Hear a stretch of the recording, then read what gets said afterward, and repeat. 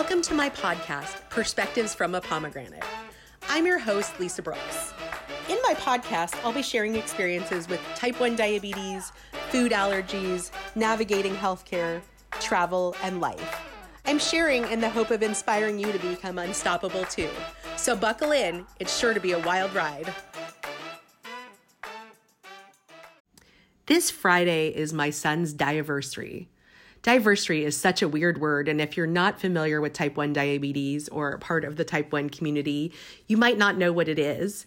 And frankly, the first time I heard it after my son was diagnosed with type 1, I hated it because it's di and versary all in one. And the word really comes from diabetes anniversary, which is the day at which you were diagnosed with diabetes.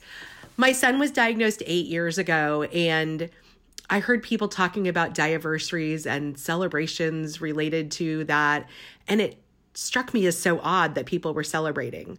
But what I didn't understand is that there's so much that goes on with type 1 diabetes. Day to day, they say that the typical person with type 1 diabetes makes hundreds of small decisions all day long to keep themselves safe and healthy, and that a Diaversary can be a celebration of so many things, but one is that you're still alive, because type 1 diabetes really is a disease that it's not common, but there are people who have made mistakes or have had problems with their care or have not had access to medical care, or through other tragic situations have died from their type 1 diabetes or complications of type 1 diabetes.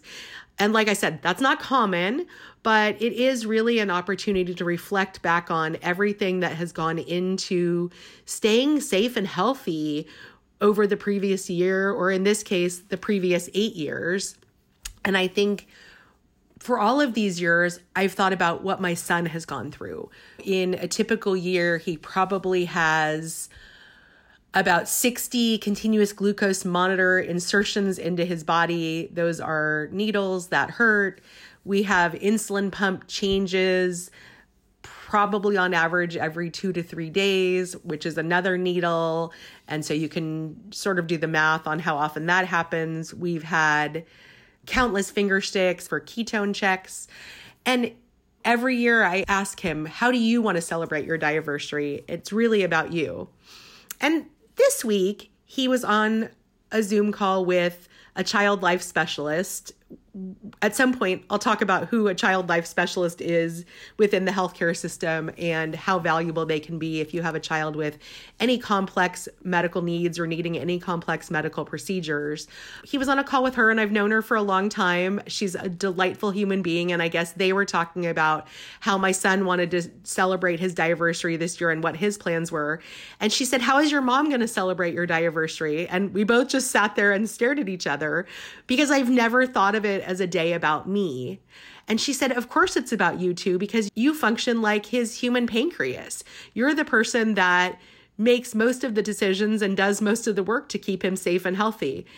And it's an interesting concept, right? Because really my kid is the one that has to live with diabetes and all of that all day long. But it does have an impact on me, and it does have an impact on my life. And I don't give a lot, or at least in the past, I don't know, say 6, 7, 8, 10 years, I haven't given a lot of thought to self-care, and I'm starting to prioritize that again.